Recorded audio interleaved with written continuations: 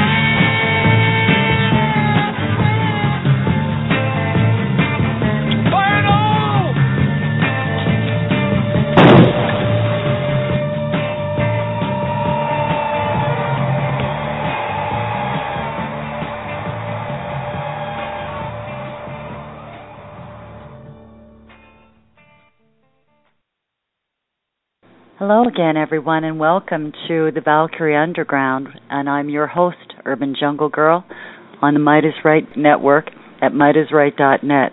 Between the live podcast, Midas Right streams 24 hours a day, some of the best white racialist material and music out there.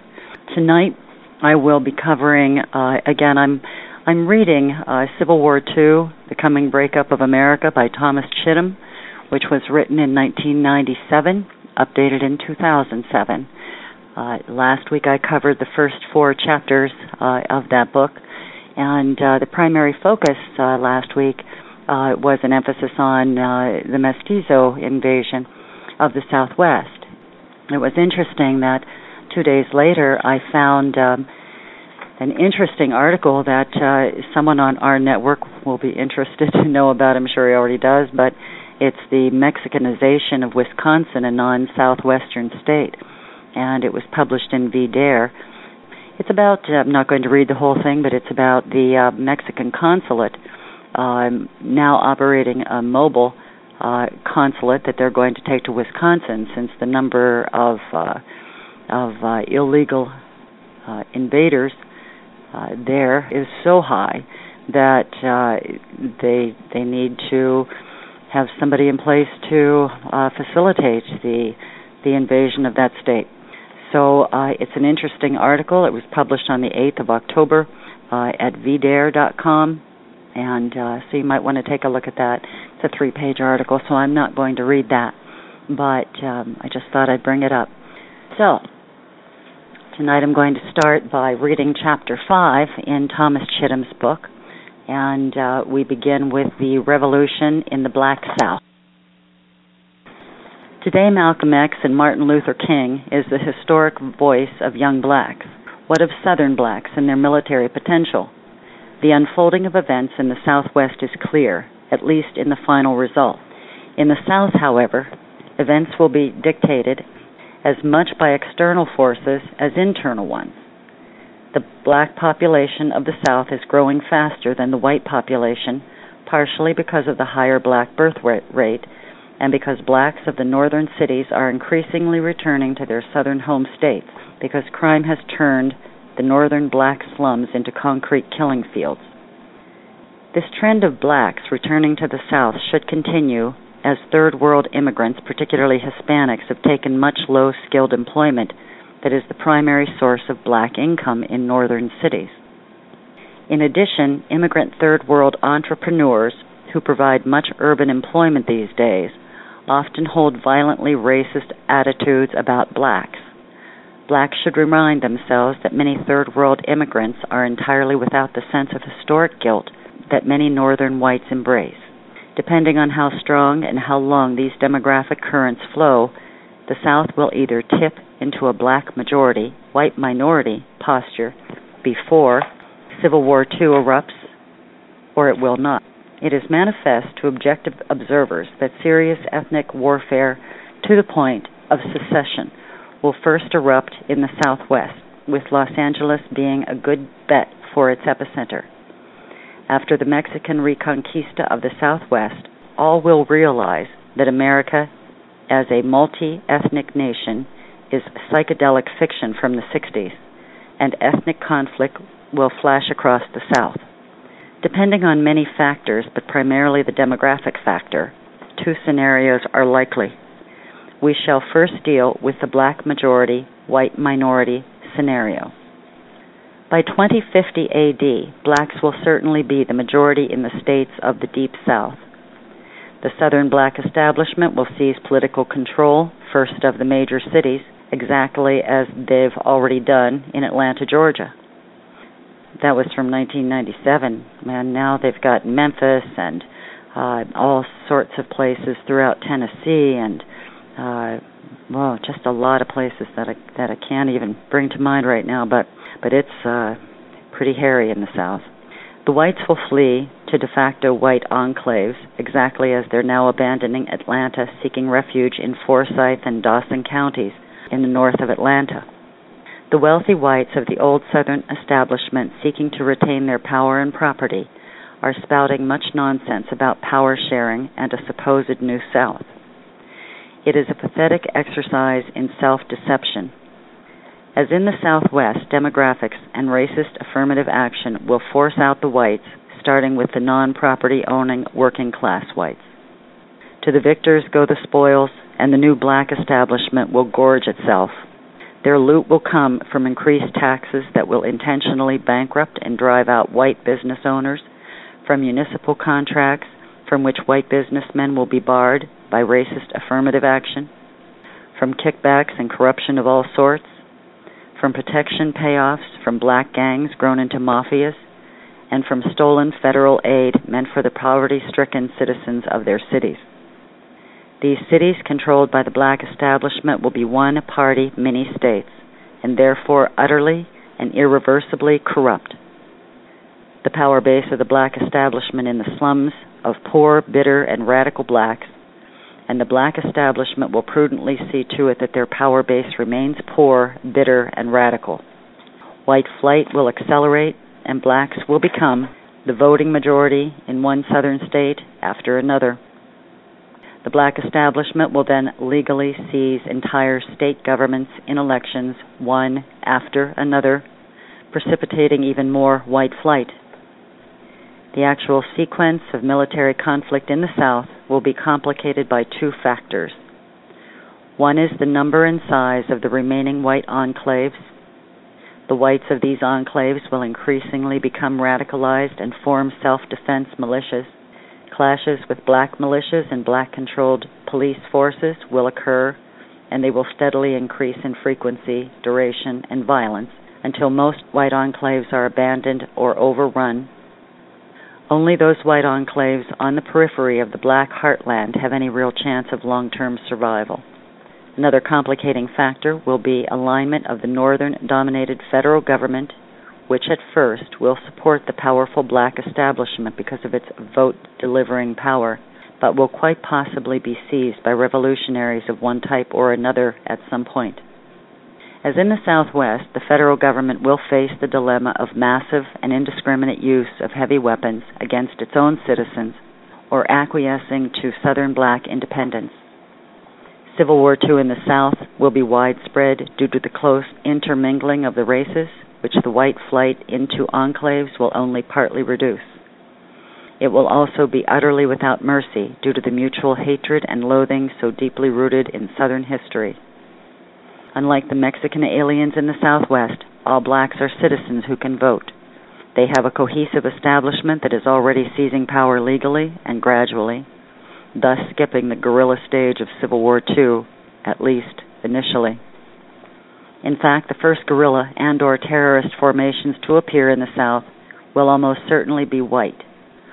Military virtues, traditional values, patriotism, religious fundamentalism, adherence to cultural norms, and distrust of central authority have long been features of Southern white culture. Likewise, many white Southerners tend to react to events in a very personal and immediate manner, a characteristic that confounds Yankees. All these are characteristics of a warrior culture, not unlike Afghans or Apaches, and this Southern white warrior culture will have much impact on the unfolding of Civil War II in the South. The South has been an occupied country since Civil War I, or at least psychologically occupied, and the threat of federal intervention was the only thing that kept the South from all-out tribal warfare in the 60s. Should the threat of federal intervention fade for any reason, genocidal warfare could erupt in the South. The whites and blacks in the South exist in a state similar to the Tutus and the Hutsis in Rwanda. They were intermingled. They are in economic, political, and psychological competition, and they have mutual history except that of mutual loathing and hatred. Blacks are seizing political power in the South, and white Southerners face the stark reality that guerrilla warfare will be their only realistic reply to legally constituted black political military pressure in the form of black politicians and black police who will combine to abuse whites, seize their property under color of law, and generally make life untenable. And all this will be done with the cooperation of the federal government, federal police, the federal judiciary, and the federal military. In summation, the course of events in the South will likely follow this scenario. 1. The blacks will seize political power legally, at least in the Deep South. 2. Whites will flee to enclaves within the South, and many will abandon the South altogether. 3. The corrupt black establishment will utterly impoverish the areas under its control, possibly leading to a takeover by revolutionary black extremists. 4. Fighting will erupt between the blacks and the militias of the remaining white enclaves, in which most of the whites will be killed off unless rescued by the federal government. 5. The final result will be an independent black nation in the Deep South, with Atlanta its probable capital. Mao's rules for protracted rural-based revolution don't apply well in the South because the blacks will acquire power legally and because the whites have the option of fleeing. Rather, events in the South will more likely follow the Yugoslav model, where massive fighting broke out almost overnight following a total breakdown of central authority. This breakdown of authority might take the form of the overflow of the black establishment by black radicals, or an attempt by the federal government to reassert its authority, or by spontaneous outbursts of genocide of whites by blacks and blacks by whites. In any case, the casualties will be massive as remaining white enclaves within the new black nation are overrun and black enclaves in white territory just outside the boundaries of the new black nation are likewise eliminated. The white majority, black minority scenario. What if the blacks are not the majority in the South when Civil War II begins in earnest? They will lose, to be sure, but what will they lose and what will they be left with? In this black minority scenario, events will unfold much as in the black majority scenario, but they will seize no more than, say, 3 state governments prior to Civil War II, perhaps none. Instead of surrounded white enclaves, surrounded black enclaves will fall to ethnic cleansing. It is still probable that the whites will allow the blacks a homeland, the Mississippi Valley, as far north as Memphis, and scattered pockets of the Black Belt as far north as Washington, D.C. The other possibility in the event of white victory is the assigning of blacks to another category entirely consistent with the Western concept of total war. This alternative is soul-chilling, but we must not shy away because Civil War II may topple us into this abyss. To understand this possibility, we must digress a bit and rethink our concept of war. Quote, "War is the continuation of politics by other means." Karl von Clausewitz, Prussian general and Western military philosopher. The ghost of Karl von Clausewitz still haunts the nightmares of professional soldiers and statesmen alike because no moral man among them has yet made a reply to his implied axiom, or even admitted openly that the Prussian dared to hint it. The Prussian aristocrat forever struck the concept of war from the moral constellation where his predecessors had placed it. If he had falsely proclaimed that war was ennobling, he would have gone down in history with lesser men such as Nietzsche. If he had condemned war as immoral, he would have been dismissed out of hand.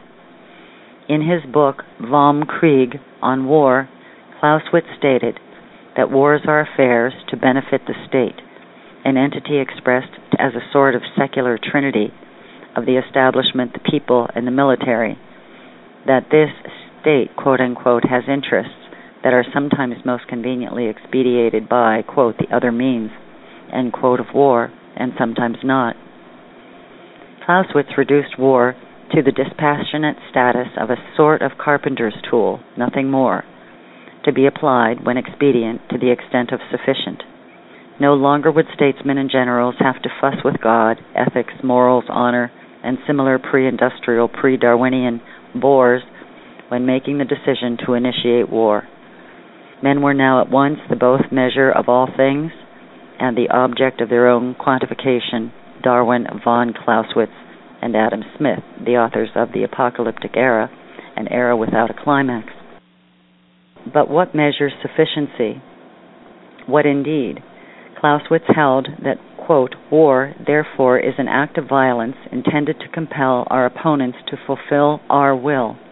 But Clausewitz made no direct mention of the temporal dimension of will, or of the cyclical nature of political will fulfilling that yoked all Europe to endless circling around the mill of war as if Europe were a mindless ox. The answer lies in Clausewitz's Prussian concept of honor that compelled him to state, quote, war is nothing but a duel on a larger scale, end quote. Ironically, the Marxists were students of Clausewitz and endorsed his technical concept of war, which fit Marxist constructions quite nicely. Their consideration of the temporal dimension was the establishment of a global communist society that was to be permanent, the last and final revolution. After the Marxist revolution, there would simply be no more wars, as wars were nothing more than the inevitable clashes between competing cliques of capitalists.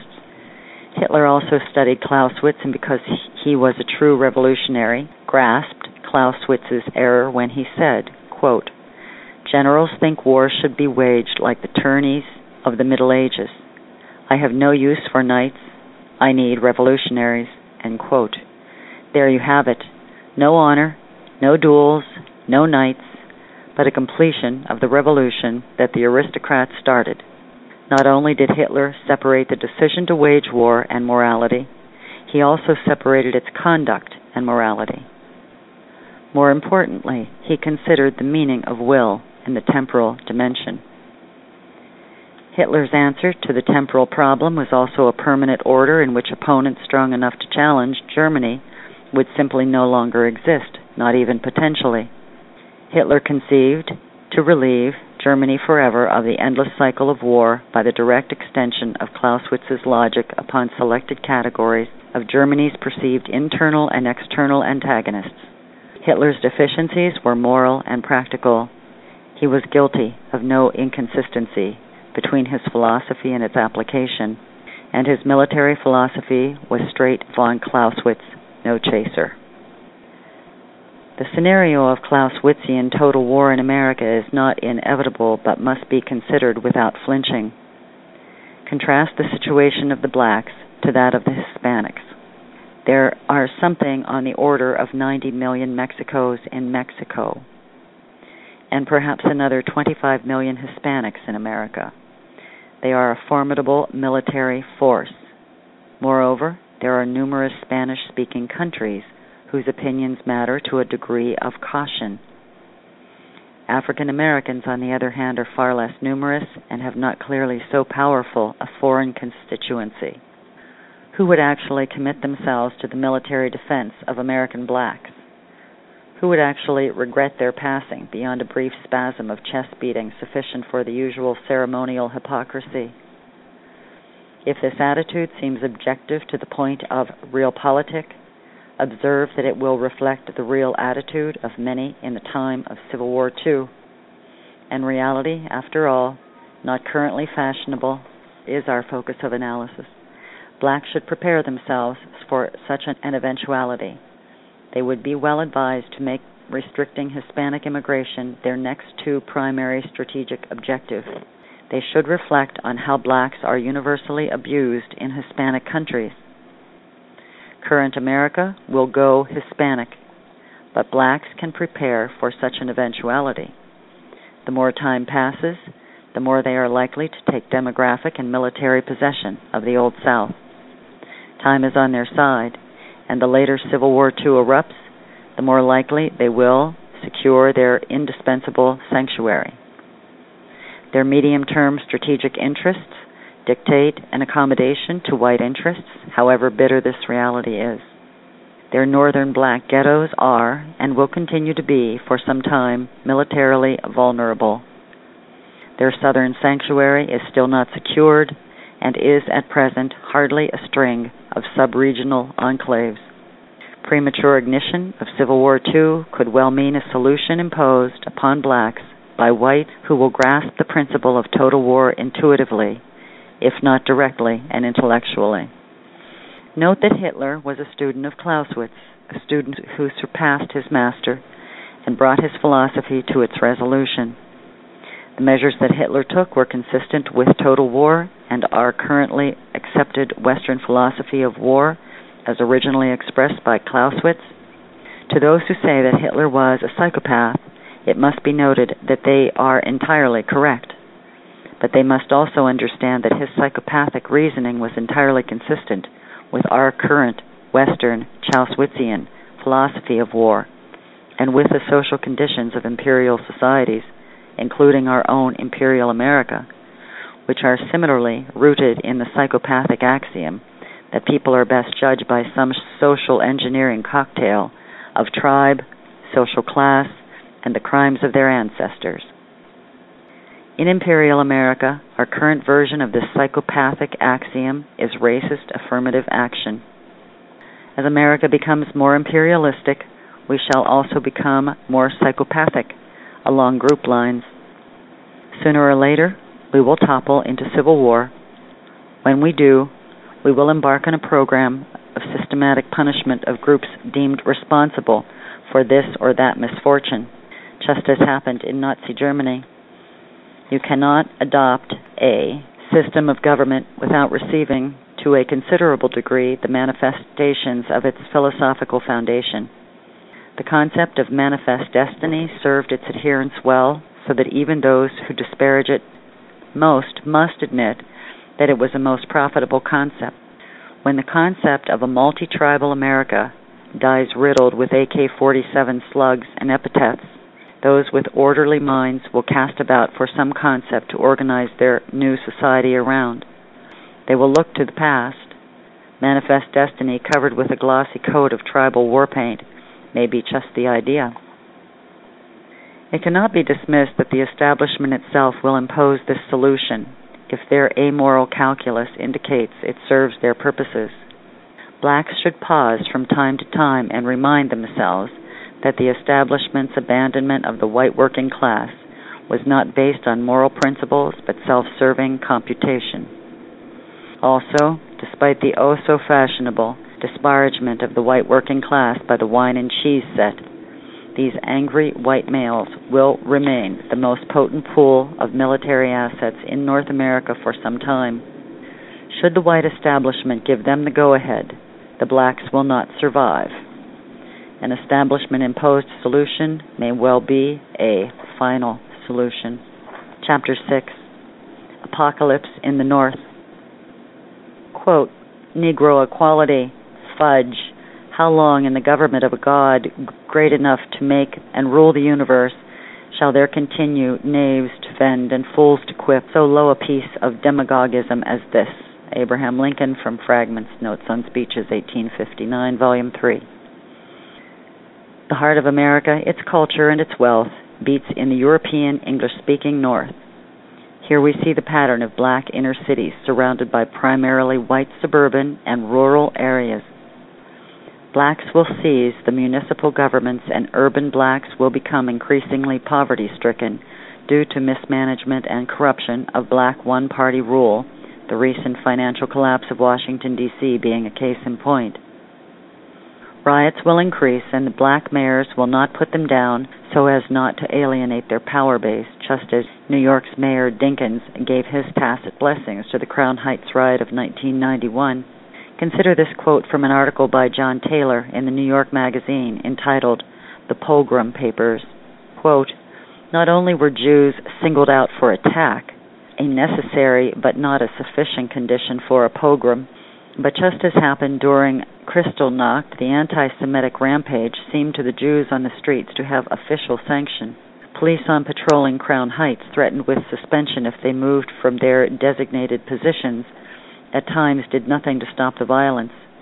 A Hasidic Jew named Isaac Bitten told investigators he was walking home with his 12-year-old son on Tuesday night and asked police if Schenectady Avenue was safe. They assured him it was, but an aggressive crowd on the other side of the avenue approached him. He was hit with a brick and fell. The mob pulled his son away and beat him. This all took place in view of the police. One resident on the street saw the incident from her window and screamed for the police to help them. The report says, quote, the police, she says, did not come to their assistance. When some citizens sued the city over this withholding of police protection, city attorneys responded thusly in court. Quote, the plaintiff simply had no constitutional or federal right to have the police respond to their calls for assistance or to receive police protection against potential harm caused by private parties, end quote. This breathtaking response gives us a clear preview of what urban life will become when the demographic and political transformation of our cities is completed. And bear in mind that you won't be allowed any firearm to defend yourself. In fact, if you dare to, the police will arrest you. Let me repeat that quote again so hopefully you will feel the full weight of the words. Quote, the plaintiff simply had no constitutional or federal right to have the police respond to their calls for assistance or to receive police protection against potential harm caused by private parties, end quote. Crimes of all sorts will increase, driving out whites. The surrounding white areas will grow increasingly radical. Walled suburbs will spread as America takes on the appearance of medieval Europe. As in the South, white militias will form. Our government and institutions will effectively abolish many of our traditional liberties, such as freedom of speech and the right to bear arms. to appease radical blacks. White and black police will clash with each other, first within police departments, later white suburban and black city police will have firefights where their boundaries meet. Predominantly white National Guard units will likewise clash with black city police in the course of putting down riots. These radical firefights will escalate in frequency, duration, and scope as black police departments acquire the armaments of armies in order to control urban riots, but also to give radical black mayors an intimidating bargaining chip in negotiations with the white federal government. If anyone thinks a second civil war has not crossed the minds of black mayors, they should ponder this quote from a 1988 interview with Detroit's Mayor Coleman Young. Interviewer of the Canadian Broadcasting Corporation, quote, "What would happen if you went door to door and started collecting all of the guns?" End quote. Mayor Young responded that he had no objection to confiscating guns as long as it was done equally in both black and white areas. Then he continued, quote, "But I'll be damned if I'm going to let them collect guns in the city of Detroit while we're surrounded by hostile suburbs and the whole rest of the state who have guns, where you have vigilantes practicing Ku Klux Klan in the wilderness with automatic weapons." End quote. The New York Times article that this quote appeared in had the telling title, quote, "The battle lines are clear and dangerous, the white suburbs versus the black city," end quote. Battle lines, automatic weapons, surrounded whites versus black, all these sound as if they were lifted from the dispatches of two dying nations locked in war. Eventually, open warfare will erupt. Open war may erupt when minority politicians and their radical leftist allies seize power in federal elections, precipitating total disintegration of our regular military along racial lines. Or it may erupt when gangs or armed cults, such as the Nation of Islam, declare independence for the cities they control. On the face of it, the blacks in the cities confront an insurmountable military disadvantage. First, most heavy weapons are at this time located in federal military bases outside the cities in predominantly white areas, and therefore should fall primarily into the hands of white formations. Also, cities are completely dependent on food, water, fuel, and electrical power that must constantly flow in from surrounding areas inhabited by whites. As these are easy to cut off, the cities should be quickly reduced to nothing but masses of freezing, starving targets, subject to artillery bombardment at the discretion of the white besiegers, something like Sarajevo in Bosnia.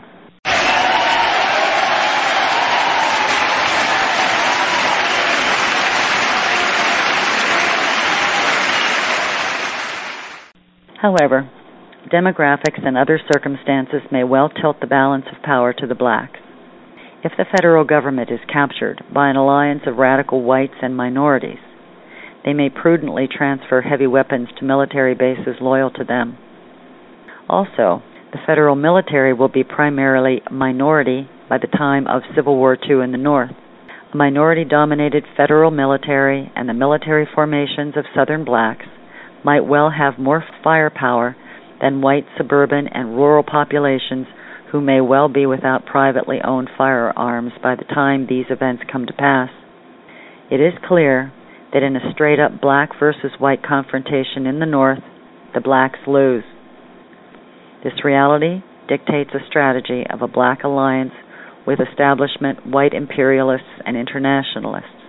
This is a high-risk strategy because blacks will almost certainly be thrown overboard by the establishment if the percentage of their population decreases, and it may well result in a white genocidal fury against them if it is unsuccessful and the whites win. If the blacks are initially successful, white guerrillas will certainly fight back. Again, these events will not occur in isolation. Canada, which itself may break up into English-speaking and French-speaking sections, may provide sanctuaries for white guerrilla formations. Foreign governments may give assistance to either side as their self-interest dictate, and the UN may occupy parts of America. Demographic pressures and racial conflict that are propelling the northern section of America into Civil War II are all too easy to see. On the other hand, it is impossible to make confident predictions about the complex set of circumstances that will give victory to one side or the other, because time and demographics are eroding the military potential of northern whites. Still, on the whole, the prospects of the white revolutionaries appear better. It is in the North that the final and climactic battle over the carcass of imperial America will be fought, and an exclusively white nation will likely arise. The black cities will either be wiped out or allowed autonomy, perhaps in confederation with the Black South. Chapter 7. I'm going to have a sip of tea. The Tribal Armies of Civil War II. Quote, "Well, I don't know if they'll frighten the enemy or not, but they certainly frighten me," end quote, Lord Wellington after inspecting his troops. How will the armies that fight Civil War II come into being? Who will join them, and why and where will they get their weapons? America is saturated with armed organizations that will blossom into the tribal armies of Civil War II. The Army, the Navy, the Air Force, the Marines, the Coast Guard, their reserve components, and 50 state National Guards, the Border Patrol, the Secret Service, the BATF, the DEA, the FBI, the CIA, and U.S. Marshals. All totaled, there are 46 civilian agencies of the federal government that have agents who carry guns and have the power to make arrests. Don't go away, there's more. State police, county police, city police, housing police, transit police, Indian reservation police, prison guards, and private security companies.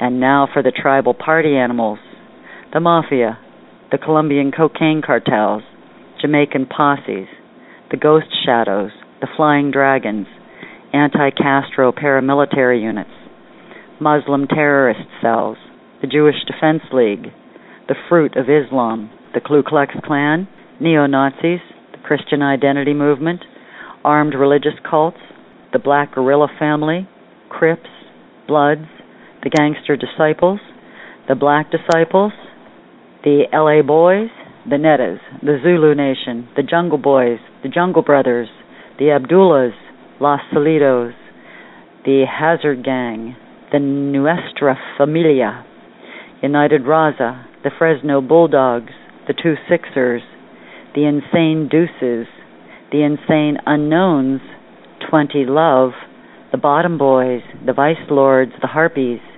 the Aryan Brotherhood, the Aryan Nations, the White Patriot Party, the Michigan Militia, the Blue Ridge Hunt Club, the Alabama Militia, the Arizona Militia, the Butte County Militia, the Indiana Militia, the Michigan Militia, the Montana Militia, the Georgia Militia, the Oregon Militia, the Colorado Free Militia, the Texas Constitutional Militia, the Carbineers, the Minnesota Patriot Council, the Texas Emergency Reserve, the Alabama Minutemen, the Special Forces Underground, Hells Angels, Bandidos, the Gypsy Jokers, Pagans, Warlocks, the International Posse, the Black Panther Militia, the Aryan Republican Army, White Aryan Resistance, the Islamic Libertarian Army, the Freemen, skinheads, and other armed groups too numerous to mention. These fellows are not the sort of chaps one would invite to tea with Her Majesty. On the other hand, they are just the kind of all-American guys to play Civil War II from kickoff to champagne. These belligerent groups are almost all ethnically oriented, and our police departments are increasingly becoming ethnically oriented as well. Unless present trends reverse themselves, even the federal agencies and federal military will be racially oriented and polarized. Not a pretty picture. America is plainly splitting up, and armed camps along ethnic fault lines, but no one seems to have noticed, certainly not the establishment media. Why? To this witch's brew, one must add all the firepower. First, stir in the untold number of guns and heavy weapons in the hands of the armed forces and police. Then shovel in an estimated 200 million privately held firearms, just about one for every adult in the United States of America. In California in 1993, 665,229 firearms were sold legally. That's 1,873 per day. About 2/3 were handguns, which means that the remaining 1/3, or about 600 per day, were shotguns or rifles. That means that every day in 1993, enough shotguns and rifles were sold in California to equip an infantry battalion. I say again, every day in California, enough rifles and shotguns were sold to equip an infantry battalion of Civil War II. California is the odds-on favorite to kick off Civil War II, and one cannot disparage the Californians for lack of preparedness. And that's just the legal stuff. How much else is coming across the border and being sold on the black market? Chapter 8. Urban Street Gangs. Quote, the instinctive need to be the member of a closely knit group fighting for common ideals may grow so strong that it becomes inessential what these ideals are. Conrad Lorenz. Street gangs will doubtless form the core of future black and Hispanic urban militias. Consider these particulars of urban street gangs. 1. They are self-financed by the drug trade. 2. They are ethnically oriented. 3. They are heavily armed. 4. They are organized and disciplined. They have constitutions and ensure organizational survival despite the death and imprisonment of their leaders. 5. They are numerous almost beyond belief. The Los Angeles Sheriff has files on 100,000 gang members. San Antonio has an estimated 5,000 gang members. Chicago has an estimated 50,000. Malcolm Klein, perhaps America's leading authority on street gangs, estimates that there are over 400,000 street gang members in America. All totaled, Attorney General Janet Reno has put the figure in excess of 500,000 gang members nationwide in 16,000 different gangs. She has said that in 1993 they committed 580,000 gang-related crimes. Their leadership is composed of courageous, industrious, and intelligent young men, not dim-witted punks as commonly depicted by Hollywood, because promotion is based exclusively on leadership, business acumen, and successful application of ruthless violence. Without anyone noticing it, these urban gangs have evolved into large formations of light infantry. In their organization, discipline, aggressiveness, manpower, and firepower, they are almost indistinguishable from formal armies. Let me say that again so that hopefully it hits you like somebody pounding a nail into your head with a hammer. These urban gangs are evolving into serious armies hostile to the established government. The only significant difference between these urban gangs and the armies is that the gang exists for criminal purposes. Should their primary objectives become political, and many are becoming involved in politics, then these gangs will instantly be transformed into real armies. These gangs cannot be eliminated by any amount of police activity, just as police activity never succeeded in eliminating the mafia. These gangs were conceived in and thrive in the environment of vast, desperately poor, and densely packed slums neglected and abandoned by the establishment. These gangs have a lucrative monopoly on the drug trade in these slums and are thus self-propelled financially. They are steadily growing in financial power, firepower, manpower, and sophistication. They are now beginning to branch out into other illegal activities such as protection rackets, labor union corruption, and political corruption, just as the mafia did.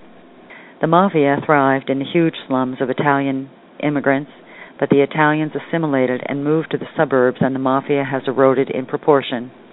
The huge black and Hispanic slums are not shrinking, they are expanding, and the gangs are growing in proportion. These minority ghettos are permanent and expanding fixtures of our society, and their expansion beyond a certain indefinable extent means inevitable civil war. When considering gangs, it is necessary to note that many of their activities are political in nature. Money from protection rackets are a form of taxation, and the protection provided from rival gangs is a form of police protection. Labor union takeovers by gangs is a form of organizing society. That these activities are illegal does not invalidate this fact. These gangs are establishing economic, social, legal, and even military structures that parallel the legal structures that connect the ghettos into the rest of American society. And these illegal structures are displacing their legal counterparts, which have ceased to function in any meaningful way except to serve as siphon hoses, sucking money out of the ghetto inhabitants and into the pockets of the politically connected. The establishment sanctions some minority structures in a lame attempt to co-option and to provide a sort of counterbalance to the illegal and clearly anti-establishment minority organizations such as gangs and the Nation of Islam.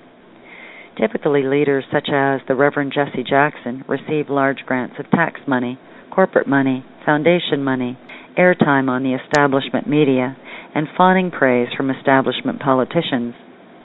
That the Reverend Jesse Jackson neither vomits nor breaks out in howls of laughter during these disgusting displays of self-flagellation and sucking up is testimony to his amazing self-control. If you're still not convinced that these urban street gangs pose a real threat to professional police and soldiers, think again. In Bosnia, Muslim criminal gangs scored the initial victories against the Yugoslav army, taking their garrisons under siege and capturing their heavy weapons that provided the backbone of the fledgling Bosnian army. Recently in Grozny, most of the fighters came from gangs transformed into heavily armed militias, and it took the mighty Russian army approximately 3 months to drive them out of Grozny, despite leveling that city with airstrikes and artillery that at times reached 4,000 impacts an hour. In fact, in the initial assault, entire units of the professional Russian army were wiped out to the last man. Dogs roamed the streets eating the dead while the elderly starved and froze in damp cellars. It should also be noted that the local police sided with these gang militias to fight the Russian invaders, just as our police will eventually side with their co-ethnics. The Russian government was faced with the reality that they had to level Grozny or accept a humiliating defeat at the hands of militias. Their choice is history and provides us with a preview of what will happen to our own city should the ghetto street gangs ever aspire to political goals. Actually, America's street gangs have already begun to take on political goals. In Chicago in 1995, 2 avowed former members of the Gangster Disciples ran for seats on the city council. One gangster candidate was Wallace Gator Bradley, a convicted felon and ex-con. Both lost by 2-to-1 vote margins, but they resolved to try again. A political group tied to the Gangster Disciples bought 300 shirts, ties, skirts, and blouses for the campaign workers to wear. This is an expected milestone on the march towards Civil War II, so watch for more direct political action by street gangs. On November 25, 1994, some 200 leading members of New York's black and Hispanic street gangs met in a theater in Harlem with 2 members of New York's black political establishment, the Reverend Al Sharpton and Eric Adams, the head of the Guardians, an association of black New York City police officers. Officially, they were there to discuss ways to end violence in the streets. This avowed reason was nothing but fluff for the media. In reality, they were there to promote their mutual interests. Military power, which the street gangs possess, is the foundation of political power, which the Reverend Sharpton and Officer Adams have and want more of. Political power, which Sharpton and Adams have, will lend legitimacy to the gangs. But the alliance of gangsters and politicians goes beyond this immediate goal of mutual reinforcement. Viewed from the proper perspective, this conjunction of gangsters and politicians comes into the sharper focus. To create a nation, several fundamental items are required. First, you must have a large body of people who mutually recognize each other as co-nationals. Second, they must reside together in a land where they are the majority. Third, you must have a political establishment of some sort. Fourth, you must have a military force to defend your land. The gangsters and the politicians brought together the 2 final elements necessary for the creation of an embryonic nation: the military power of the gangs and the political organization of Sharpton and Adams. Another such convention occurred on May 1st, 1993 in Los Angeles, featuring the Crips and the Bloods.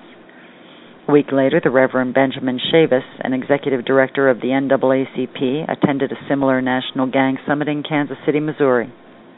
In October 1993, Jesse Jackson attended a national truce summit, quote-unquote, of street gangs in Chicago, and told the gangsters that they represented the, quote, new frontier of the civil rights struggle, end quote. The plain truth is that we are seeing the first examples of establishment black leaders bidding for the military backing of the gangs. We will see much more of this unholy courtship in the future. Watch for the first public protest demonstration by gang members, which will further signal that the gangs are taking on political goals. If any black politicians attend it, it will be a clear sign that the street gangs and black politicians do indeed have a common agenda, a common political and military agenda. Also, watch for the first report of gangs organizing themselves along military lines, drawing up plans for defense of their areas against the police and military, wearing military uniforms, assuming military ranks, standardizing their weapons, and other indications that they are beginning to reinvent themselves as political and/or military organizations. These gangs have even infiltrated the very organizations that are supposedly going to protect us from them during Civil War II. According to the Chicago Sun-Times, in the last 3 years, 15 Chicago policemen have been charged with crimes, forced to resign, or investigated for membership in a street gang. Here's how Chicago Police Superintendent Matt Rodriguez summed up the situation. Quote, "We can't deny we have individuals who are members, fraternize, or associate with street gangs. Why would they not do the same things organized crime always did, such as infiltrate the police? If the mob bought judges, politicians, and policemen, why do we think the gangs can't do it?" End quote. Incredibly, the Chicago police brass now allows known and even self-admitted gang members to masquerade as police because the police brass claim they cannot fire these gangster cops until they actually violate the law. Why can't they fire them for lying on their applications? Presumably, applicants are asked if they belong to street gangs. Why can't the police brass use the RICO anti-conspiracy laws to get rid of these gangster cops? Regrettably, we must seriously ask if some gangs are now more disciplined, better organized, and less corrupt than some of our urban police departments. If we compare what is probably our premier gang, the Gangster Disciples, to what is probably our worst major police department, the New Orleans Police, it's clear that the Gangster Disciples are by far the superior organization, even as our gangs are growing inside, becoming more sophisticated and better organized and armed. Our police departments are headed in the opposite direction, steadily growing more corrupt, less organized, and less disciplined. To any sober and objective observer, it's clear where these two ongoing trends are taking us. From a purely military perspective, the urban gangs could probably defeat some of our urban police departments right now, today, if they acted in concert. If you think not, recall that there are an estimated 100,000 gang members in Los Angeles. I have no idea of how many police there are in Los Angeles, but it must be less because there are only 554,000 police in all state and local police forces in all of America. And Attorney General Janet Reno estimates that there are 500,000 street gang members nationwide. The smart money would have to be on the gangs, at least until the National Guard and probably the federal military as well came galloping to the rescue of the outnumbered and outgunned police. If you want an ongoing example of a street gang undergoing a classic transformation into a political military organization, just consider the Chicago-based Gangster Disciples and their leader, Larry Hoover. Hoover, 45, has been in the belly of the Illinois prison system for 22 years for murder. But that has not stopped him from running the 50,000-member Gangster Disciples who are spread over 35 states and who take in possibly as much as $500 million a year, primarily through drug sales. They have a 42-page constitution and a 7-tiered organizational structure with Chairman Hoover at the zenith and 2 separate boards of directors. They've put candidates on Chicago ballots and organized a protest march on City Hall. Hoover now, quote, lives and breathes politics, end quote, reads Machiavelli and studies how the late Chicago mayor Richard Daley put together his political machine. During the Al Capone era, the mobster murder rate for Chicago topped out at 75 in 1926. Police now estimate that the gangster disciples kill that many every year. This means that Larry Hoover has probably ordered the execution directly or indirectly of well over 1,000 people.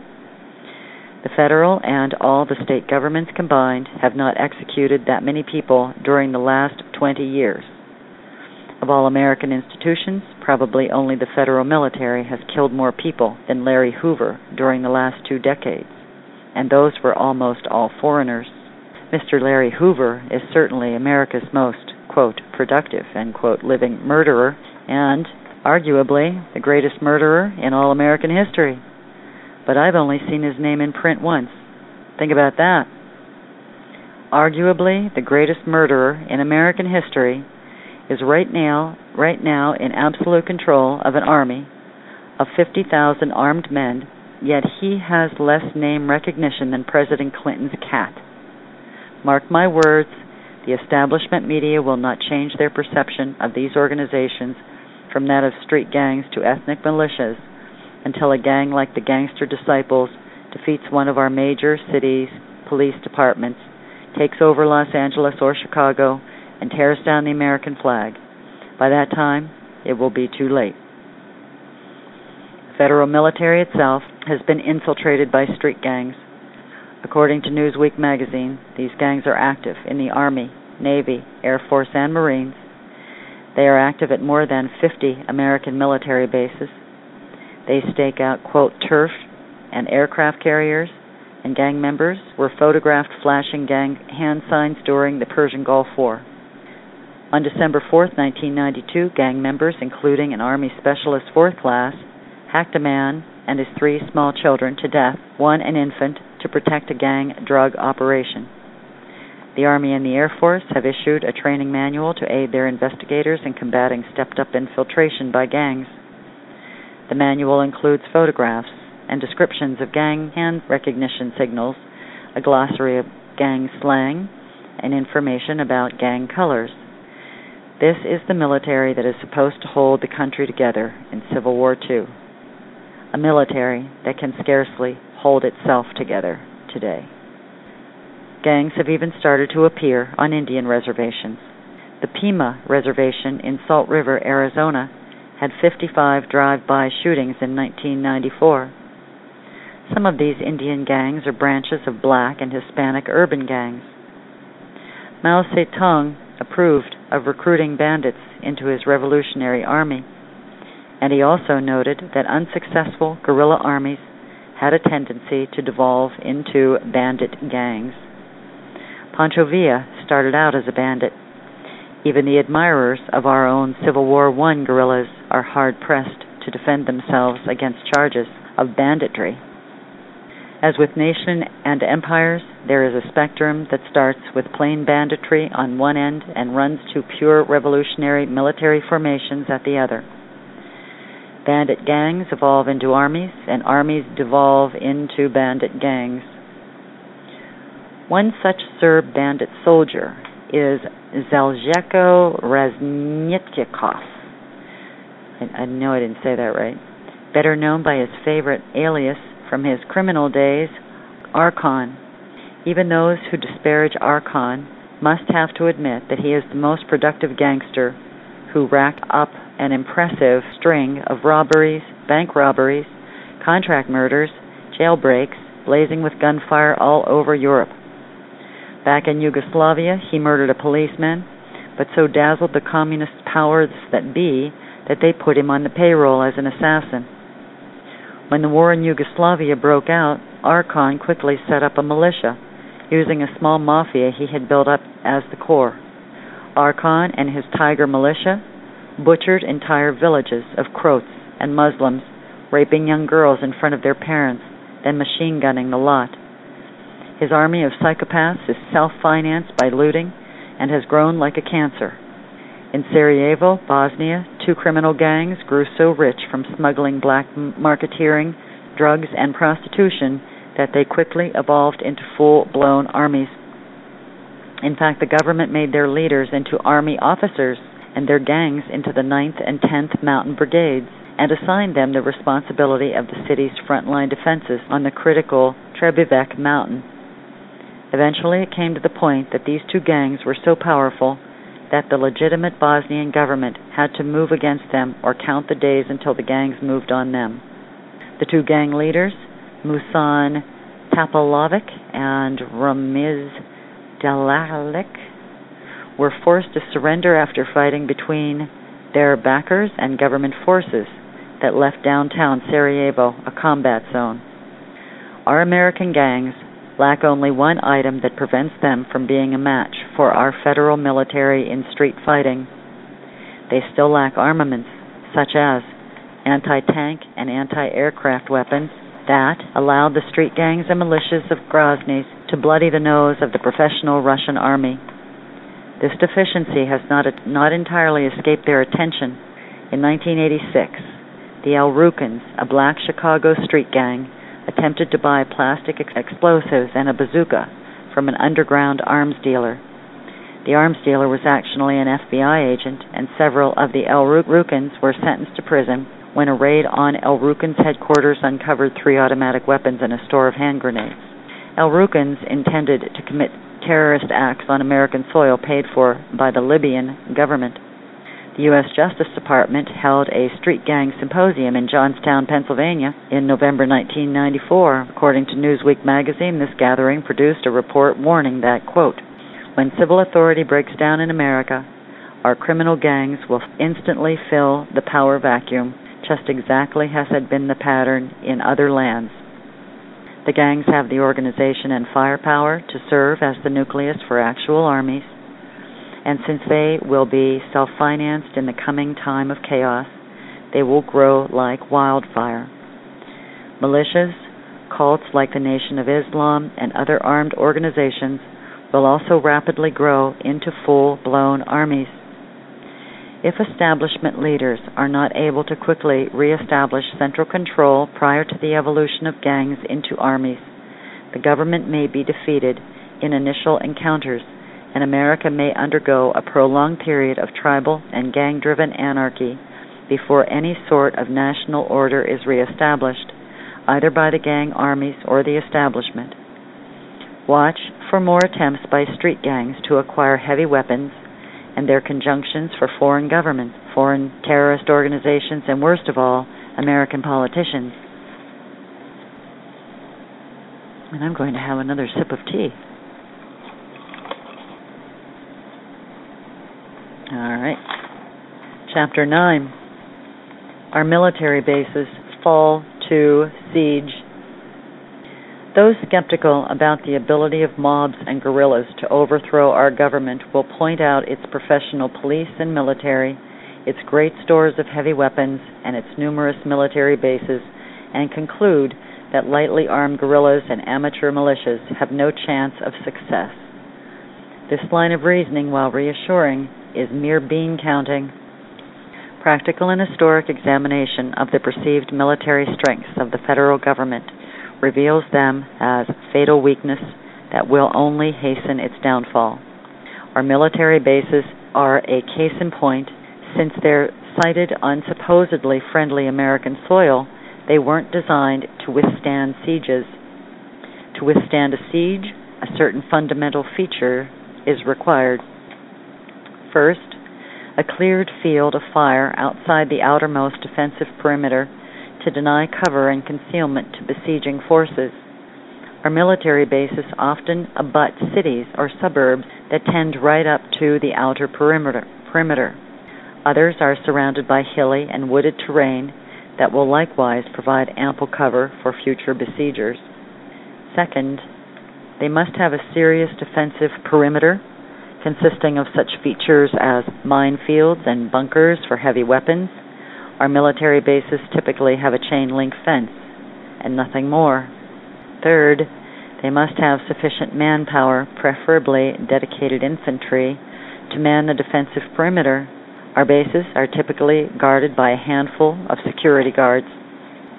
Fourth, they should have hardened on-base facilities for storage of food, water, and ammunition, sufficient to last out sieges.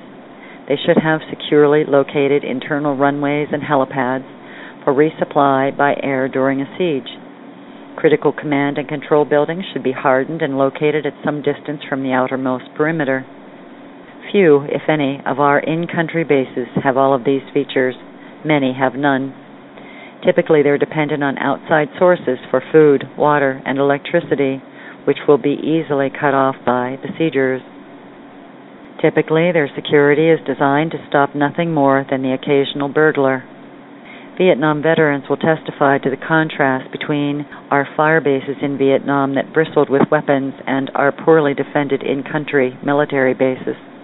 In fact, many will be tempting targets for guerrillas seeking an easy source of heavy weapons and helpless federal troops to slaughter.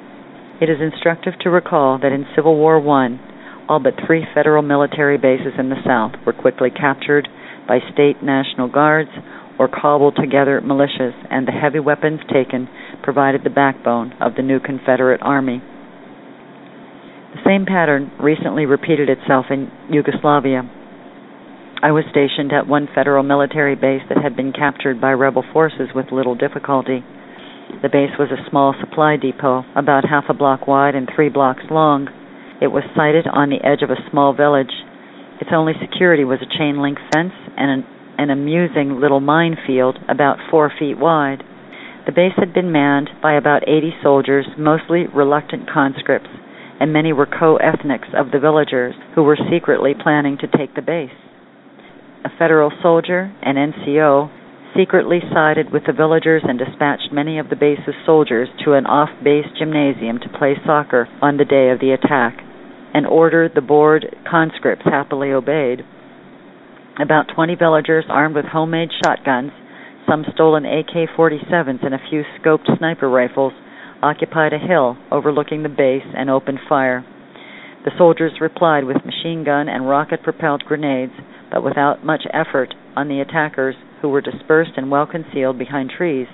The base commander, cut off from the outside help, without stores of food or water, surrendered to a force inferior in numbers and firepower, but superior in all other respects. If the episode sounds humorous, be advised that such incidents are not untypical of real civil wars, regardless of how Hollywood Rambos fight wars on television. It illustrates that in a civil war, the hearts and minds of the combatants count for a lot. And how did these villagers get the military knowledge necessary to capture a military base manned by professionals? Why, from the Yugoslav army, of course.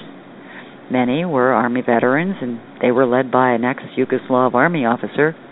This pattern will be repeated many times in our next Civil War. In our Civil War II, federal military bases will likewise be taken under siege by ethnic militias, and many of the federal defenders will be co-ethnics of the attackers. There will be numerous instances of defenders siding with the attackers, supplying them with information, deserting with their weapons, and even turning their assault rifles on their own comrades and officers. Vietnam veterans will again be familiar with this difficulty that led to the fall of many of the South Vietnamese fire base. Chapter 10. Our police and military divide and clash. Neither are the police of much long-range comfort to the government. In fact, some police departments will be among the first organized groups to attack the federal government. Watch to see if our police voluntarily divide into ethnic-based groups hostile to each other. If they do, Civil War II is that much closer. Actually, many of our urban police have already divided themselves into ethnically exclusive and mutually hostile organizations called associations, one for each ethnic group. And the minority associations are successfully blocking the recruitment and advancement of white officers by racist affirmative action. Minority politicians are seizing control of the major cities and accelerating this purging of whites from their police departments. Urban police departments will become almost exclusively minority. The police outside the cities will remain primarily white. Armed clashes between police of different ethnic groups will occur, first between policemen within the same police department, and later between separate and ethnically exclusive police departments where their jurisdictions meet. Should our regular federal military, likewise, divide along ethnic lines, we will be past the point of no return towards Civil War II. Actually, it appears that racial associations have begun to appear in our military. On April 30th, 1995, the television program 60 Minutes reported that an underground magazine called The Resistor was quietly circulating in Fort Bragg, North Carolina, and other American Army bases. The Resistor is put out by Special Forces Underground, a clandestine group of the United States Army's elite Green Beret. The Green Beret, interviewed by 60 Minutes, believe that the constitutional rights of America are being illegally violated by the federal government. In the Resistor, these Green Berets are discussing the possibility and means of resisting the federal establishment by armed force, including guerrilla warfare. The appearance of the Special Forces Underground is ominously significant because the Green Beret are the military's primary counterinsurgency force, the very ones who will be assigned to track down and eliminate anti-government guerrillas in Civil War II.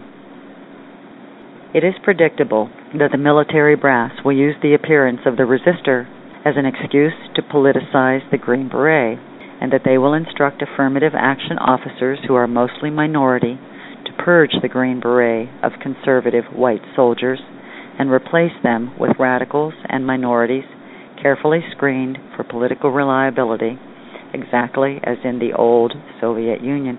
And I think that's been done, if I'm not mistaken, from information in recent years. Anyone who doubts that our military is being racialized and politicized should read an article by a Mr. C.J. Chivers that appeared in October 16, 1995 issue of The Nation magazine. In this article titled, quote, "Looking for a Few Good, in parentheses, Black Men," end quote, Mr. Chiver enthusiastically described his activities while a Marine Corps captain assigned to recruiting officer candidates. Quote, "I was actively discriminating against whites while selecting college students for officer candidate school. I routinely turned down long lines of qualified white males to save room for blacks. I denied whites interviews. Every few months, I threw stacks of their resumes into the trash." End quote. Recall that empires often employ elite military units for internal counterinsurgency. The Green Beret are being politicized, and we are perhaps witnessing the birth of America's elite internal counterinsurgency force, something like Russia's elite internal counterinsurgency force, the infamous MVD, internal security, that perpetuated the rape of Grozny. In fact, our entire military is being radicalized, and the message will not be lost on other white military personnel who will form other clandestine organizations in reaction, which will be used as a pretext for yet more purging and politicizing of our military. In fact, this politicizing is going on right now in the form of, quote, discrimination hotlines, end quote, used to turn in whites accused of racism. Quote, sensitivity classes are used to intimidate whites and ferret out discharge those whites who cannot be intimidated. Watch for more allegations of racism to purge conservative white officers and men, more sensitivity brainwashing classes, racist affirmative action programs, and racial quotas to radicalize or racialize and politicize our federal military. Our current system of racist recruiting and promotion means that every minority officer, NCO, and soldier knows that he owes his rank not to his own merit, but to an artificially maintained system of racist special privileges. Should any political reform movement gain power in Washington and attempt to dismantle this racist system, minority officers and soldiers will be tempted to attempt a coup d'etat or face losing their special privileges. If the minority soldiers and radical white soldiers outnumber the non-radical whites, America will become a military dictatorship, and race war will erupt. General Colin Powell rose to the ultimate military position of chairman of the Joint Chiefs of Staff, not entirely on merit, but partly because he was black. But few dare to say this out loud. When Louis Farrakhan asked General Powell to join his million-man march on Washington, D.C., General Powell declined and cited schedule conflicts. This is exactly the same as some prominent German declining to march with pre-1933 Hitler, not because he objected to Hitler's psychotic racism, which parallels Farrakhan's, but merely because he was busy elsewhere. It is also no surprise that someone with General Powell's demonstrated lack of character favors racist affirmative action. As revealed by an October 6, 1995 issue of the New York Daily News, in 1985, General Powell was one of a group of prominent blacks who bought WKBW-TV, a Buffalo, New York television station, taking advantage of special tax breaks not available to whites. Blacks are making much progress in their racist agenda to gain exemption from taxation, as illustrated by General Powell's above manipulation, while simultaneously siphoning off more government aid intentionally channeled to blacks, but not to whites. It should also be noted that General Powell was engaging in his business, quote-unquote, while on active duty and drawing government pay. Active duty military officers should not engage in private business ventures as they are time-consuming distraction, which conflicts with a professional officer's sacred duty to devote all of his time and energy to looking after the defense of his country and the lives of the men entrusted to his command. Our military is looking more and more like a third world military force every year, corrupt, politicized, tribalized, more interested in finance than fighting, and more oriented towards putting down internal rebellions than combating foreign enemies. Our Army is currently about 40% minority, which means that it is more minority-dominated than society in general. This is not an accident. It is intended to put the ultimate power, military power, into hands beholden to the new order. The saturating of our military with unqualified minorities and racially sensitive whites is being consciously and deliberately promoted by the new order to ensure that there is absolutely no chance that a reform movement can reverse the ongoing imperial conversion. When the federal military exceeds 50% minority, there will only be the smallest chance of stopping our conversion into a completely racist, undemocratic, imperial dictatorship without fighting Civil War II. Let's see. I think that I might stop here. I think I will look at the board, see if there's somebody here. It looks like there might be. Let's take a call. I need to give my voice a break. Hello, caller. What's your name? Hello, Urban. Hello. It's my violent part. Oh, hi, Mike. How are you? Oh, I'm good. How are you? Good. Do you have a question or something that pertains to the material that I read? I do, but before I get to that, I just want to remind our listeners how this crap all happened. What you're reading is fantastic, but it doesn't get into, what exactly brought all this stuff and made everything possible. So, if you'll allow me a second.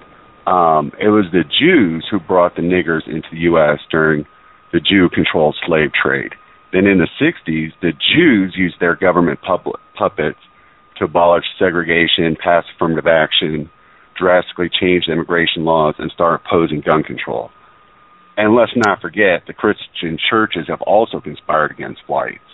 Recently, when the U.S. got flooded with those so-called poor Mexican children, it was the churches who've asked their members to give assistance.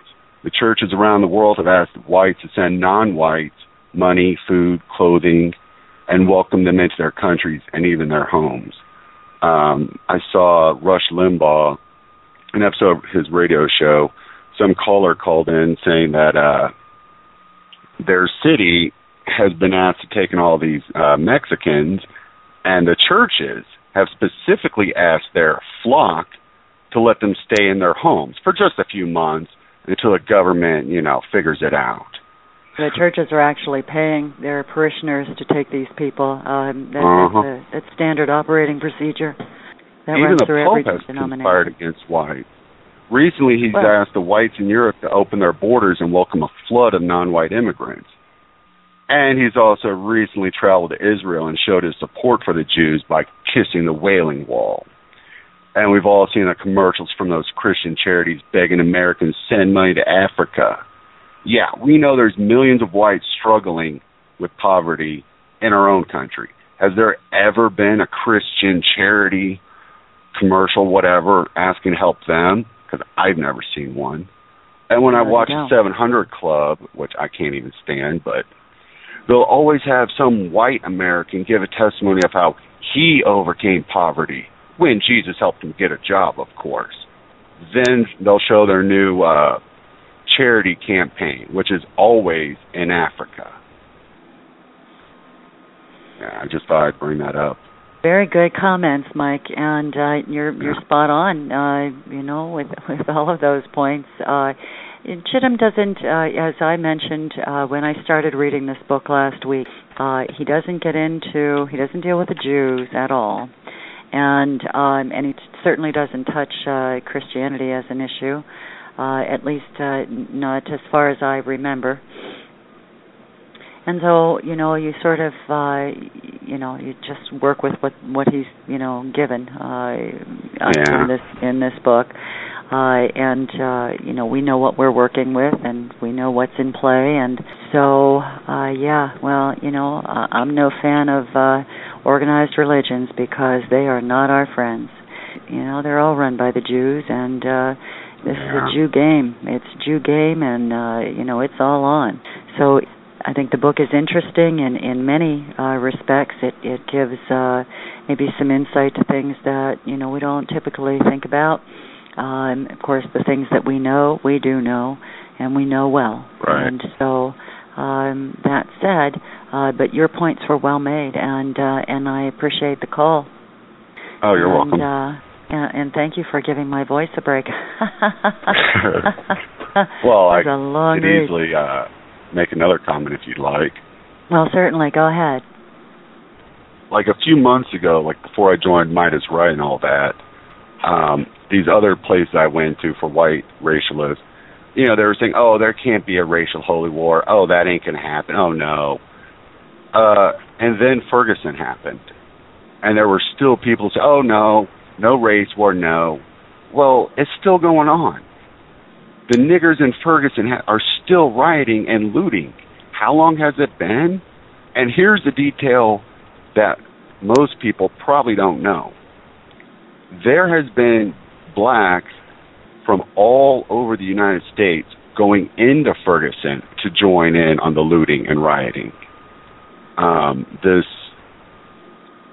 person that I know of said that they've been to Ferguson like many, many years ago for business and all that.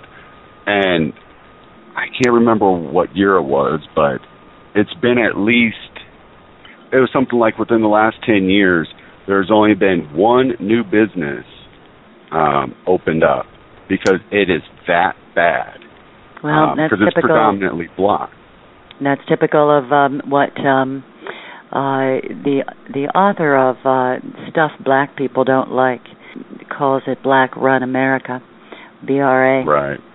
And so he does a really good job of critiquing the cities that as they go down. It's typical of the black takeovers that are happening all around the country. It's an amazing thing to watch this and actually be watching it and people not react to it and act as though they don't even know it's happening. It's kind of maddening, to say the least. And, frustrating from our point of view, certainly. Mm-hmm. But that's the world in which we live, and pretty zombified, if you ask me. Yes, it is. There was a protest, and it was Ferguson. They're at a Cardinals baseball game, standing outside, and they were protesting, the whatever. And there was, I think it was like maybe 20 blacks, there wasn't a single white person in that protest. It was all black. And on the other side, the audience was all white. And the blacks were clearly shouting, who do we want Darren Wilson? How do we want him dead? Clearly, they want this guy dead. There could be no misinterpreting their message. This is not a peaceful protest, as some people think. No, they just want him dead. They want their sacrifice. And in St. Louis, a recent riot occurred when some black dude, who was also a criminal with a huge criminal record, he recently committed a crime in the police department. It was an off-duty cop who was moonlighting as a security guard. Well, he was there responding to the call. And the black dude shot him first, shot him 6 times before his gun jammed. And then the cop shot him back. Right. And then the blacks in the city were saying, oh, he didn't have a gun, he had a sandwich. Well, that's the way it works here. Blacks are given sanction by the Jews. The Jews own the media, so they control the message. And they know that they've got the power because they've got the blessing of the Jews. And so our story, the white story, is not allowed to be presented, while the black story has all of the power, gets all of the voice, and that's the world that we live in, and that's the battle that we fight. That's why we're all here. That's why we're here. Is there anything else you want to say, Mike? You're staying right on point. Thank you so much. Oh, you're welcome. I have more comments, but if you have other callers, I'll gladly wait. I'll just say this. I've been promoting your show all over Tumblr, and the response are pretty good. I don't know if it's because they know you or they like your work or they know the book, whatever, but it's been pretty good. Thank you. And your show has been great. I'm getting my, I'm getting my sea legs. So getting through this book will get that for me, and then we'll see where we go from here. But it's a pleasure for me to host a show on Midas Right. There are like minds here. I am comfortable, and we have very few places where that can be said. So, yeah, it's a little valiant effort that we've got. I do have another caller. I think I do. Okay. Well, let me see if I have another caller. Caller, are you there? Yes. Ah. Bill. Hello, Bill. Hey, Bill. Yeah, I just wanted to mention part of what you read there warned of another sign for Civil War II as being politicians receiving assistance or aligning themselves with gang members. There's already been some of that to the extent that when we deal with the SPICs, organized crime groups operating here in the United States and in Mexico, mestizo groups, drug cartel type, have donated money to SPIC politicians.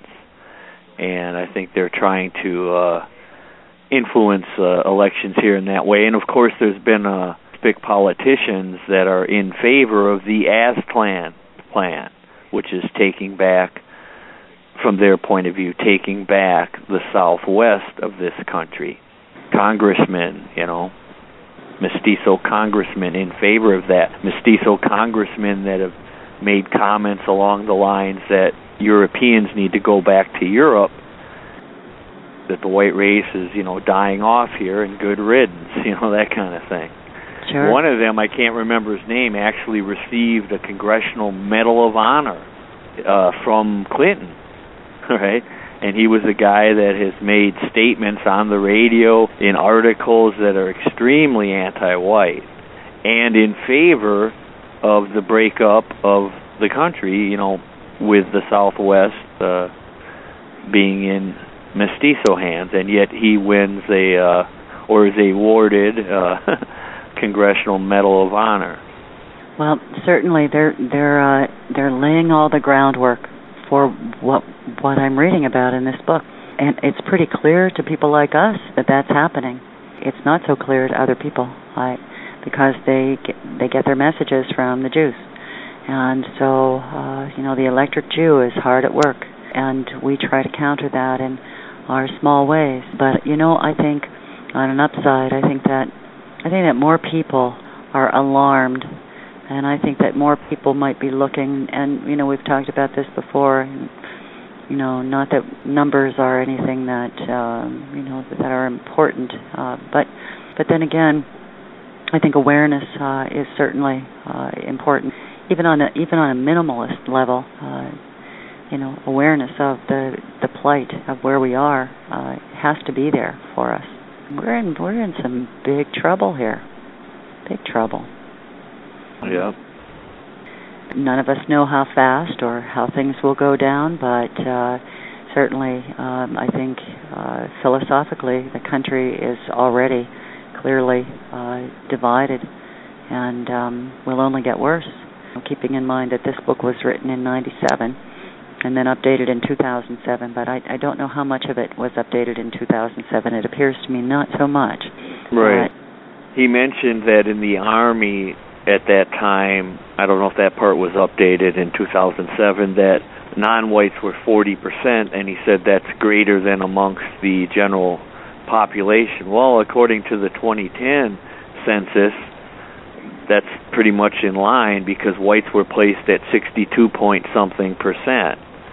And we know that the official numbers do not reflect the reality on the ground. It's worse than that. But even by official numbers, that's pretty much in line where he said the Army was, and it's probably worse today. I haven't checked recently, but the Marines, I think, are a little bit more white, or considerably more white than the Army, and the Air Force has always been that way, so I imagine it probably still is. I mean, not as white as it was when I was in, but that's usually the Army is the worst situation racially. Recently, I think in the last 6 months, they've done all of this realigning of personnel. I know that the Navy, they cut huge numbers. I mean, and they didn't mention that they were racial cuts, but you can imagine that they must be. I mean, you would think the Navy would be primarily pretty much white, I would think. They're shifting a lot of things.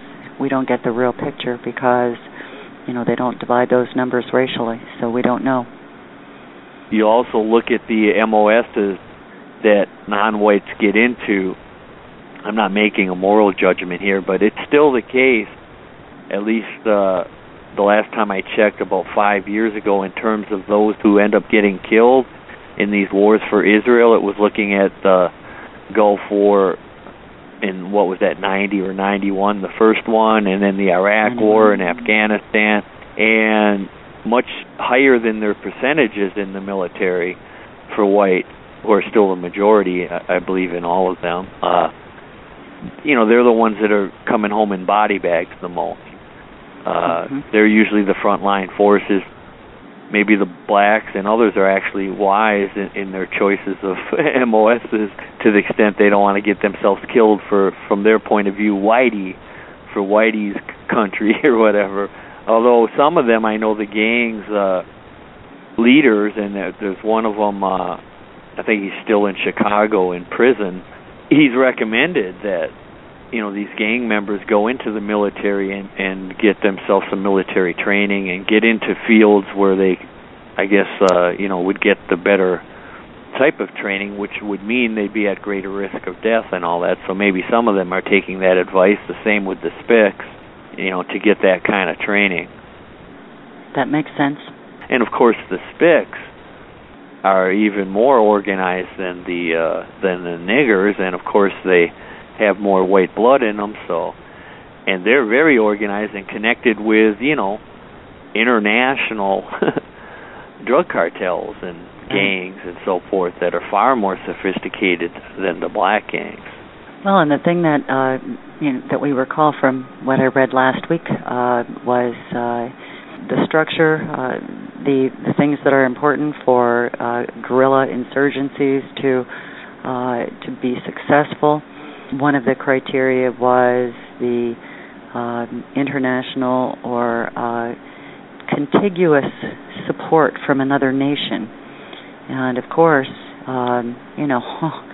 with that article that I sort of opened the show with about the Mexicanization of Wisconsin and the consulate, a mobile consulate that they're going to move around the country, a Mexican consulate. Wow, we've got some problems. Well, yeah, they acknowledge by official numbers, which don't count illegals, that the Spicksville for Milwaukee, they call it the near south side, it had doubled in a 10-year period from 2000 to 2010. Doubled, so population-wise. So they're growing. And, of course, in the Southwest, even though they're everywhere, Wisconsin is nowhere near Mexico, and they're in the Northeast, they're in the South, they're in the Northwest, but they still are concentrated percentage-wise, the majority of them in the Southwest. That's their focal point. Some of them believe they're going to take the whole continent all the way up to Canada with their high birth rate and all that. But they do have what you mentioned there in terms of Mexico, that government, and as well as organized crime groups, syndicates, drug cartels, will certainly assist them when the time comes that they want to battle for the Southwest. Well, and given the current situation, and now it's sort of off the radar all of a sudden. As fast as it came on, it sort of went away. So nothing's being reported lately since the Ebola thing came up. Now there's no emergency about the illegal children coming in across from Mexico and that whole thing. It's gone dark, and it's still going on. And as My Violent Heart brought up, a lot of that is being facilitated through the churches, all of them, and they're sending them everywhere. They're sending them to every city in the country, creating sanctuaries for them within cities. City governments are doing this. Wow, I mean, they're building an army. And then these attorney groups and the Civil Liberties Union has put out appeals for attorneys for these invaders, for these spicklets, because there's so many of them and it's coming in a short period. Not that that's more than we get in terms of just generally spics coming, but I guess with the younger ones, unaccompanied by parents or any adults, I guess. Anyway, to get attorneys, to help them through their appeals, because they show stats that show that they're more likely to get refugee status if there's an attorney present. This just shows you how crazy, the laws are here and how we're run by our enemies, that somebody who's not a citizen has the rights, supposed rights, privileges that are assigned to American citizens, to be able to have an attorney. Now, they actually don't pay for them, though, like they have to, like with a public defender for Americans. But, there's plenty of groups out there with the Jews at the head of it, and the Christians as well, that will provide them attorneys anyhow, even though the government so far doesn't pay for that, although they're talking about maybe doing that down the road. But there's a whole bunch of our supposed rights that have been applied for decades and decades now to people who aren't citizens. And they keep talking about their rights and all that, and how we have to give them this right and that right. And this whole idea of refugees is a bunch of bullshit anyway. Shouldn't have any kind of policy where we have to, and that's how the law is. If somebody can prove their refugee status, that there would be some kind of risk to them going back, by law they have to take them. And that's just absurd. I mean, but yet they don't do that when it comes to people from Germany. Pierce had talked about that in that podcast streams through here. He had somebody at the National Alliance there that was a musician, in the music industry there, and said some things that weren't politically correct. He was in the United States, and that's a real refugee. And according to the law, if you're going to be sent back to a country where somebody's going to be punished for something that's not illegal here, that's a refugee. But yet, they broke his arm when they came and arrested him, the FBI, and they sent his ass back to go to prison for words that would have been protected, by our second, or is it the First Amendment? Yeah, First Amendment here. Good points, Bill. Good points. Yeah, it's a mess, and I've got My Violent Heart on mute. I'm going to pull him back in. We've got a few more minutes. See if he's got some more to say. I live in a small town in Illinois, and it was probably like 2004, whatever. The Mexican, whatever you'd want to call them, mestizos. I didn't see any of them in my town, and I've lived here since ever. And then suddenly, within the last few years, we started getting more Mexican restaurants, and then more mestizos showing up. And now, I don't know what their percentage is, but there's a lot of them, and they're all dressing like blacks and on drugs and whatnot. And the drug problem has gone way up since then. And there was this point I wanted to make about Ebola. All those Ebola treatment centers around the country that have been built. If you look at the map and then compare it to where they've been sending those undocumented children, it's the same place. They're building those. I wish I could find a link, but it was a couple months ago, and I'll search for it. Anyway, yeah, they know that all these immigrants are bringing with them diseases and stuff. There was this news report I heard.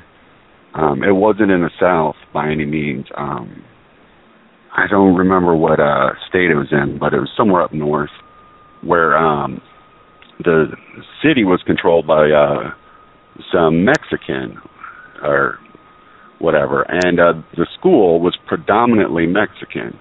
It was like 40% whatever, and this white girl was in class, and she was the only female in that class, and the rest of the students were all Mexican boys. The teacher's story on this is pretty vague, but allegedly she stepped out for a couple minutes to deal with something in the hall, and when she came back, that white girl was brutally gang raped. And then the school, instead of, arresting all those rapists like they should have done, they had the rapist and that girl locked in some room so they could talk about it and come to an understanding. And they raped her again. Oh my. There wasn't any rioting done over that. I mean, white people, I don't know what it is, but stories like this are coming out every day. And it's not just one story, it's dozens, hundreds. We know that. We could go to newnation.org and you could read stories all day long. And I think I'm going to close the show out for this evening. I think it was a good show. And thank you for your comments, Bill and My Violent Heart. They were very good and on topic. So we'll close the show out and look forward to our show next Monday. And we'll continue until we finish this book. And I think maybe 2 or 3 more shows might do it. So I hope you've enjoyed this. Thanks for listening, and thanks you guys for calling in, and thanks for all the comments in chat. All right. I'm going to close it out.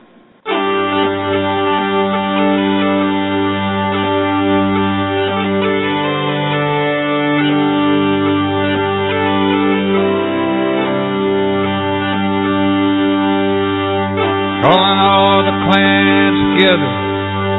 Calling all the clans together. Calling all the clans together. Brothers come a-running. Calling south and north together. Calling west and east together. Calling all the clans together. Brothers come running.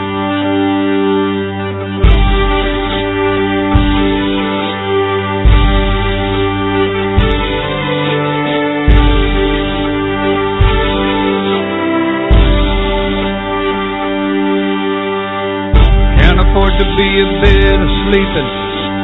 Can't afford to be a bit of sleeping. Can't you see the reaper reaping? Brothers come a-running.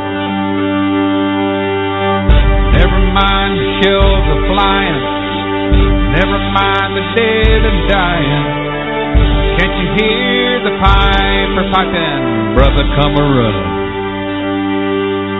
Come a-running fast, come a-running hard, running for all you worth. Come a-running through the gates of hell itself and let the devil take the hindmost. We're gonna be calling all the clan together, calling all the clan together, calling all the clan together. Brothers, come running.